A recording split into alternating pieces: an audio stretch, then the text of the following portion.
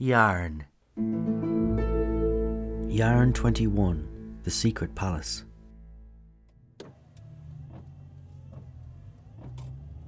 Ukraine, winter 2010. It's a grey, snowy morning. A man is driving from the small village of Novi Petrivsky to work 15 kilometers south in Kiev.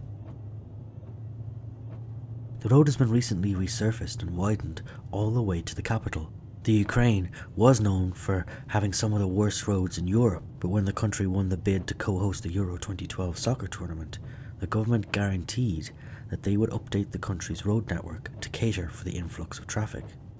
Major roads linking all the stadia with the airport and their co-host country Poland were slated for a long overdue upgrade. For some unknown reason, the road from the village of Novi Petrivsky to Kiev was upgraded too, even though it doesn't link any stadia and it's not on the way to Poland or any major airport. Our commuter doesn't mind.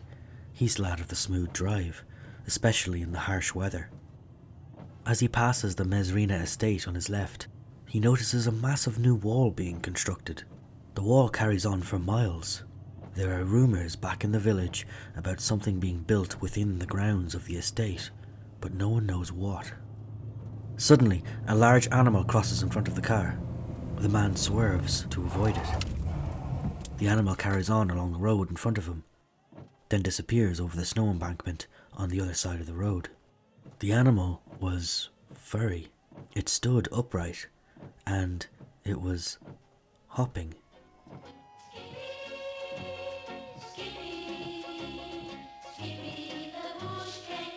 The driver was certain he'd narrowly avoided a collision with a kangaroo. A kangaroo in the Ukraine. No one's going to believe him. It must have something to do with what's going on behind the wall beside the road.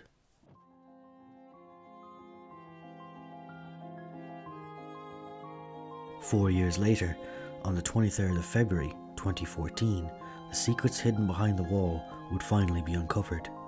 The scale and audacity of what was found shocked the whole country and became a poignant symbol of just how corrupt Ukraine had become. This is the story of the former president of Ukraine, Viktor Yanukovych, his extravagant lifestyle and the construction of his monument to greed, the Mezrina Palace and Estate, now known as the world's only museum of corruption.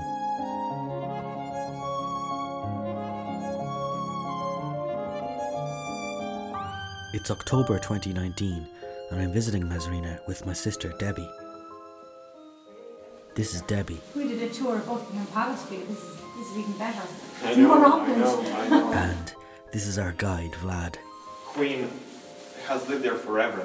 The royal family has lived there forever. This was built only in 2010. The vast estate covers over 340 acres.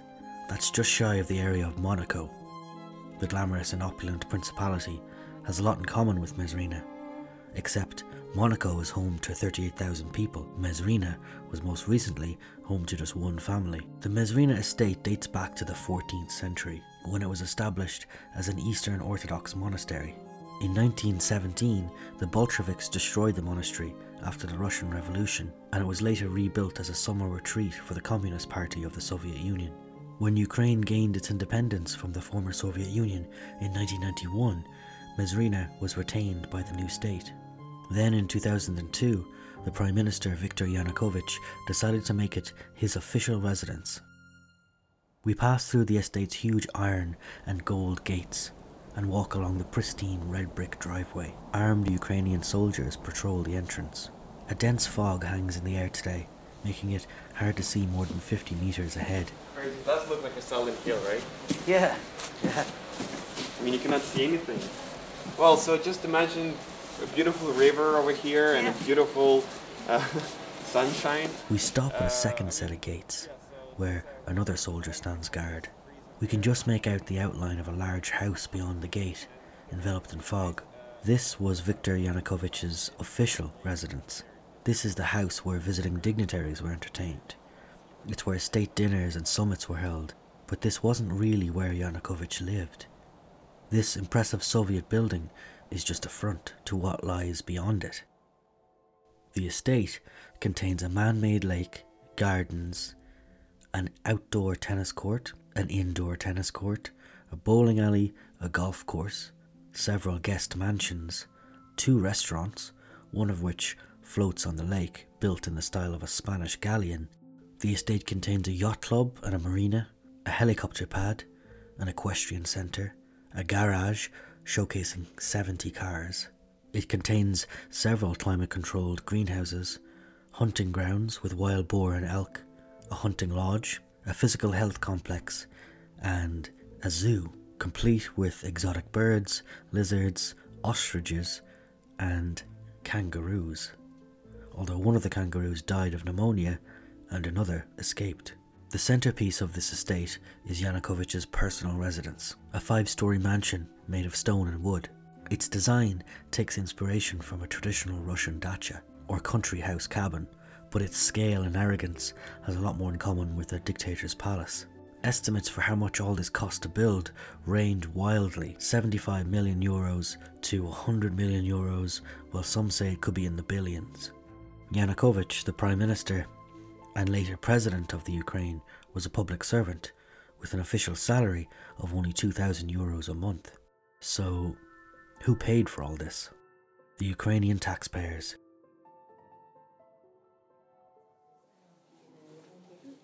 We enter the complex not from the main palace entrance, but through a side door of the neighbouring health and fitness building. We are enthusiastically ushered inside by a man wearing goggles and a military helmet. A red and black flag is tied around his neck and drapes over his shoulders like a cape. I'd later learn that this is a Ukrainian right-wing nationalist flag. This is Petro Olenek, the current resident and self-appointed guardian of the palace. In 2014, Olenek and his band of protesters seized the building at the end of the Maidan Revolution. For over a year, the Maidan, the main square in Ukraine's capital Kiev, was occupied by protesters of Yanukovych. The protesters endured a freezing winter, violent crackdowns from state authorities, and arson attacks. When local police officers eventually refused their orders to continue the violent suppression tactics, and members of the army started to join the protesters to help train and organise the movement, Yanukovych resorted to recruiting his own army of mercenaries to fight the protesters. But the protesters held on. On the 21st of February 2014, a Ukrainian TV station released CCTV footage of the president boarding a helicopter fleeing the Mezrina estate. The footage, which cannot be independently verified, shows people packing up and leaving the presidential palace outside Kiev just hours before Yanukovych was ousted by parliament. Once the trucks have been loaded and driven away, a group of people can be seen arriving with bags and boxes of belongings to board onto 2 waiting helicopters. With the former president gone and his estate unguarded, a large group of protesters descended on Mezrina and broke through the gates. Olenek and his followers were afraid people would loot whatever remained inside Yanukovych's palace, so they set up a cordon around the main building, preventing anyone from entering. Their intention was to preserve the contents so Ukrainians could see what their tax money was being spent on. And that's where Olenek has stayed since 2014. So that's why this guy, he doesn't want to live here. He doesn't want to leave this place because he says that for 5 years, other people were trying to come here and other people were like, hey, now we want to be here. Now we want to take this place under the control because we're part of the government. And he says, okay, if you want to be here, I'm ready to go anytime you tell me. But you need to invite a team of professionals to have a list of the items inside of this place and the costs of these items. So you need to say, okay, so here we have like 6 chairs and 2 more chairs. Each one of those chairs is approximately 1,000 euros. This clock here is 50,000 euros. This TV here is 600 euros. So you need to invite the team, and and he said it's very, very difficult process because there has to be a team of professionals, of people who actually know what they're doing, and you have to pay them a lot of money. And nobody really wants to do that, and that's why he doesn't want to leave. The government took control of the rest of the estate. The Ukrainian army stand guard at the gates, and the government pays the ground staff to keep the gardens and golf course in order. The estate is open to the public for an entry fee. They can visit the zoo, the car garage, and rent golf buggies, but the visitor brochure doesn't even mention the main palace. Olenek cut a deal with the army guards outside. They won't enter as long as he's there. The interior of the palace acts like a sovereign embassy to the revolution. The government are not willing to force Olenek out because of the negative press it might generate for them. They don't want to draw any more attention to Mezrina, so they just ignore it for now. That leaves Olenek under self-imposed house arrest. After leading us inside, Olenek locks the door behind us. Our guide, Vlad, had sent him a text message earlier, and they arranged a time for us to visit. That's the only way of booking a tour of the palace interior. Vlad tells us that some days, if Olenek isn't in the mood, he won't open the door, so a tour is never guaranteed. We're instructed to slip on a pair of disposable blue overshoes before proceeding with the tour. With that, Olenek leaves us. His smiling girlfriend stays, but she doesn't say a word, she just shadows our movements. Vlad says that originally, Olenek would insist on giving all the tours himself, but he would only do so in the Ukrainian language. Now he's happy for guides he likes to show tourists around, speaking in any language they like, except Russian. We move through the health complex, from gyms. And you can see that the gym looks really, really nice, but it has never really been used. So this gym was maybe used just a few times by his bodyguards, maybe by the security, but this guy has never really used this gym. And you can see it even smells, like it has never been used. Also, you can see that you need to be a very big boy to use this gym, because the smallest weight you can see is 20 kilograms, so you need to saunas. This is the cryo sauna. Do you know what cryo sauna is? Cryo sauna? Cryo sauna, exactly, like it freezes your body. So the temperature inside drops to minus 200 degrees Celsius. So your body gets frozen, and then your skin, your bones become very, very, very strong. So a lot of boxers and MMA fighters use it before the fight, and also it's very good for recovering purposes. If you have some kind of the injury, this really helps. To salt rooms. So this room is completely, fully made out of the salt. So this room, that's why it has its own microclimate. The new salt appears here by itself. When I first saw this room, it was 4.5 years ago, that part of the salt was not here. 4.5 years later, you can see this part, it just appears when you don't really clean the wall. Each time a new door is unlocked and we enter a room, our silent chaperone runs around and locks the door behind us. That woman is closing the door tremendously, you know? Yeah. So I think this is an assistant of this man over there. It's a little unnerving. We enter Yanukovych's personal dressing room. This is where he was changing his clothes, and this is the secret underground tunnel. Hidden behind a fake locker door is a secret passage. So now we're going to the main palace. The passage leads down some steps and into an underground tunnel that links the leisure complex to the main residence. So you can see, in my opinion, this is one of the most beautiful underground tunnels in the world. It's quite amazing. The tunnel is lined on either side with paintings, although there are some obvious gaps along the wall where artworks have been removed. It's more beautiful, but he was here because those things were the paintings. Yanukovych left in quite a rush. He took anything of value he could carry with him, but had to leave the rest. He also made sure to dump all his incriminating documents in the river that runs through the estate. But the documents were rescued from their botched drowning. Investigative journalists set up a website called Yanukovych Leaks. They painstakingly scanned in thousands of documents and made them available online. You can still see water stains on some of the recovered pages. Originally, the aim was to expose the corruption of the Yanukovych regime. But now, Yanukovych Leaks are using their sway to influence the current administration. They forced the government agency for returning and managing stolen assets to delay awarding new contracts for the management of Mezrina. Yanukovych Leaks released an open letter accusing the agency of a lack of transparency around the competition. So Mezrina still finds itself in limbo. One thing strikes me as we walk through this long tunnel. Who keeps all these buildings and their numerous rooms and hallways clean? There must be an army of cleaners. Vlad stops us at the end of the passage and opens a door. The inside looks like an engine room of a ship. There are pumps and pipes everywhere. The sound is deafening. So all the air that comes, it goes through one of those pipes, then the air gets these pipes, they clean the air, they add the humidity to this air, and that's how this room has its, the whole building has its own microclimate. And the air here is perfectly clean, it's perfectly warm, so you don't really need that many heaters like in other houses, and that's why it's perfect. And what is really, really crazy about it is that the dust is not here. Dust doesn't create in this place. Just touch these things over here. Oh, I never There's seen no dust. Yes, you don't really need It's a climate-controlled, self-cleaning house. No dust. There are 5 of these pump rooms, sucking in air and filtering it back out for all the main connecting buildings. I need one of those rooms in my apartment because I'm getting all the dust. But okay, so here we are, finally in the main building. So when we're in the building, As we investigate the main palace's floors, we start to get a sense of its owner's eccentric tastes. wood is really, really nice. The house has a stuffed lion, a stuffed bear, a solid gold bread roll, and an indoor barbecue room that features a skinned crocodile as a table centerpiece. See the real crocodile skin on this table, and it's not a fake crocodile skin. If you want to hold it before you can touch it, personally, Hallways are guarded by standing suits of medieval armour, feel that this is the real armor. You can try to take the sword. Wow. and most rooms are lit by chandelier. And also what is crazy about chandeliers, all the chandeliers are different in different rooms. So you won't really find 2 same chandeliers in 2 different rooms. In one room they can be the same, but you won't see anything like that anywhere else. So, and this guy is joking and he's saying that if you take one chandelier out of every room, you can open up a museum of chandeliers. Yeah. One thing that features in literally every room of the house is a TV.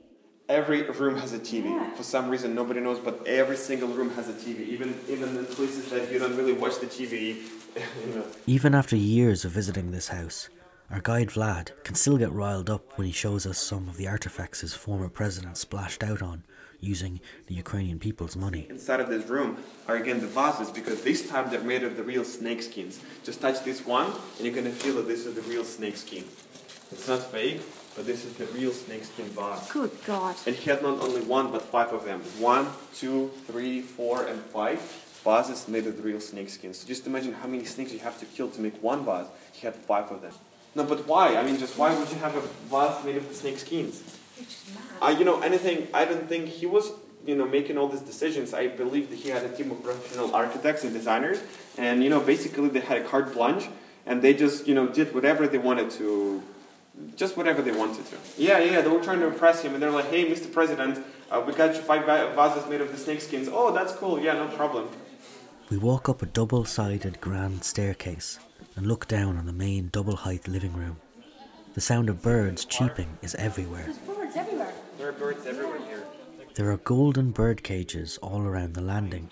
This is what I think, why he had so many birds here is because when you are here by yourself in a huge room, in a huge house like this, it's totally, silent, right? So you need to have someone here.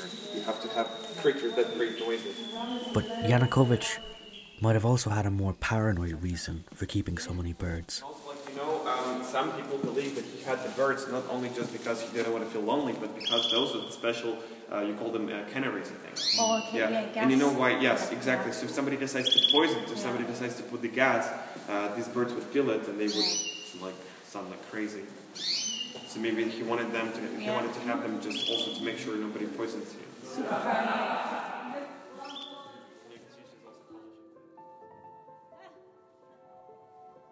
So where did Yanukovych go, and where is he now? Most people presumed somewhere in Russia under the protection of his friend Vladimir Putin. Recently, a Ukrainian magazine discovered that Yanukovych's exact location is in the town of Bakova, Russia, inside a state-owned retreat that belonged to a division of the Russian Interior Ministry. According to Russia's own Federal Agency for State Registration, the land in Bakova is designated as a guest house for foreign specialists. The compound is surrounded by a high wall. It includes a 3-storey, 2,000 square metre brick building, as well as a 2-storey, 750 square metre detached structure. There's also a 25 metre swimming pool and a sauna complex. It's not the standard of luxury he's used to, but it doesn't sound that much of a downgrade either. What about all the money he and his cronies have stolen from the Ukrainian people?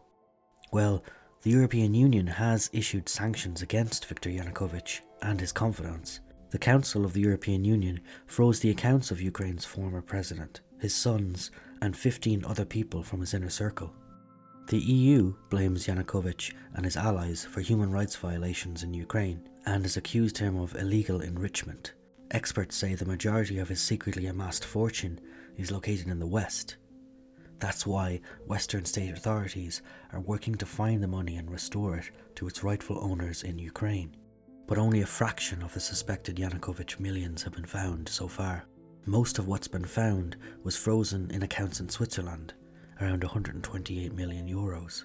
But these funds can only be seized and returned to Ukraine once its illegal origins have been proven in a Ukrainian court. So far, not a single case of alleged illegal enrichment has resulted in charges. Ukrainian judges, who were appointed under Yanukovych, rejected several applications by the Public Prosecutor's Office for access to bank documents abroad or for account freezes, sometimes with outlandish justifications. In one case, an investigator was denied access to bank documents in Switzerland because his application was apparently accompanied by illegible copies of documents. So whatever money has been discovered is stuck in limbo, much like the Mezrina estate. When we ask Vlad what he thinks should be done with Mezrina, it's clear to him. In the same time, this still has to be in a museum. I don't think some people were saying... preserved. Yes. Some people were saying, it can be the hotel, you can actually sell it to someone. But yes, if you sell it to someone, who's going to buy it and where's this money going to go to, right? And what about Yanukovych? What does Vlad think should be done to punish his former president? The biggest punishment for the president is not to kill him, but to make him a tour guide inside of this place. Just imagine, if he was doing 5 tours per day, entering all the places that we have, that would be really cool. I would be happy by it. Until that happens, or more likely, until the government decide what to do with Mezrina, its current resident, Petro Olenek, will remain inside.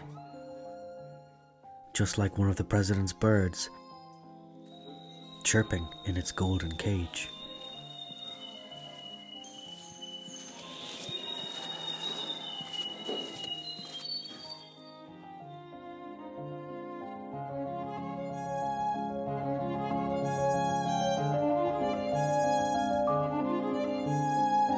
This has been a story for yarnpodcast.com.